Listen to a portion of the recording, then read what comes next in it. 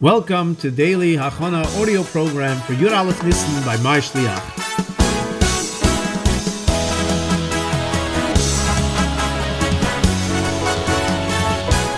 Chabad Lubavitch began in Russia, and for many years it was the center of Yiddishkeit. After the Frierdiker Rebbe left that country because he was in danger from the communist government, these were people who did not like Torah and mitzvahs. There were still many Yidden and Chassidim stuck there. The story of the Yidden in Russia is a very special one. It is one full of Mesiras Nefesh.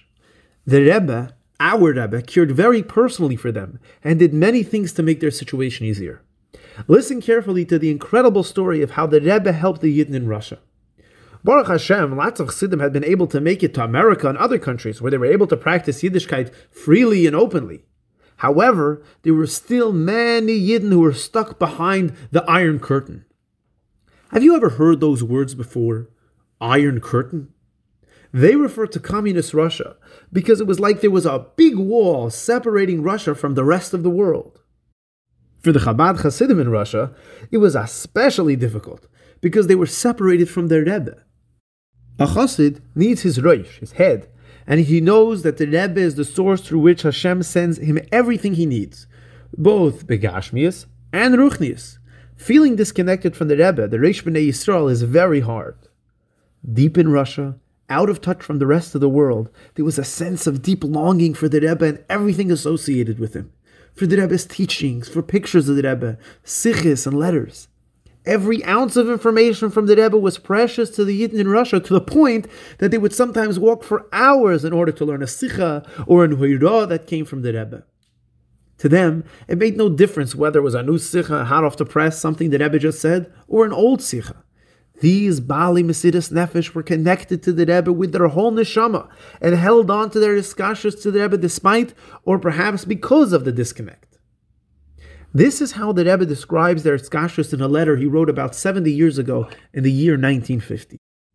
The Rebbe spoke about the Chassidim who had been separated from their Rebbe for over 30 years, and even more so the younger generation that never even saw the Rebbe. Yet, with all the separation, it is these Chassidim that turned out to have the strongest Mesiras Nefesh to spread Yiddishkeit, even in the face of the most terrible persecution and under the harshest of circumstances. This extraordinary inner strength of the Chassidim came to light for all to see when the Iron Curtain was temporarily pierced soon after World War II, and numerous Chassidish families with their children and grandchildren escaped from behind the Iron Curtain. We see here the power of real connection to the Rebbe. His kashrus. When our neshama is connected, nothing can stop us, not even an Iron Curtain. Now, the Rebbe knew that in order to help these Yidden stay strong and connected, they needed to receive packages that would add to their courage and determination. Sending items to Russia in those days was extremely dangerous. Everything was opened and checked. Listen carefully how the Rebbe made sure these Yidden received things from him despite the great dangers involved. Despite the great fear of receiving a letter or a package from the US, new books of Chassidus, Svarim, Maimarim, and Sichos were constantly smuggled in, and even recordings of Nechoyach, which are tapes of the Gunei Chabad. One example of this is the story of the unbound Hayom Yom. Unbound so there would be no indication that it came from the United States. This Hayom Yom got passed around amongst Anash in Tashkent and Samarkand.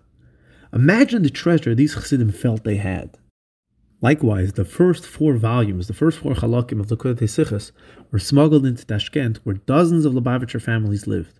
For many nights, they worked very hard to copy the entire set by hand. Whenever a Maimer, a Sicha from the Rebbe, or any other Lubavitcher Sefer arrived in the Chabad center of the Soviet Union, whether it was Tashkent, Samarkand, Moscow, or Leningrad, there were homes where the light was on all night, as the Rebbe's words were copied a few times and given out afterwards secretly to those who understood its value. I want you to pause for a minute and remember that these Yidden never saw the Rebbe, but their hearts burned bright with iskashrus and love for the Rebbe. There was a bris milah that took place in Tashkent around the year Tafshin Chav Beis. Someone who was at the bris had a recording of the niggin, Ey Mosai Kosimar, and dared to play it. The Chassidim clung to every word. These and other actions helped the Chassidim strengthen and preserve their feelings of iskashrus toward the Rebbe. I'm sure you are curious, where did all these secret svarim and recordings come from? Join us tomorrow for the next daily Hachana audio program as we continue the story of the Yidden Chassidim in Russia.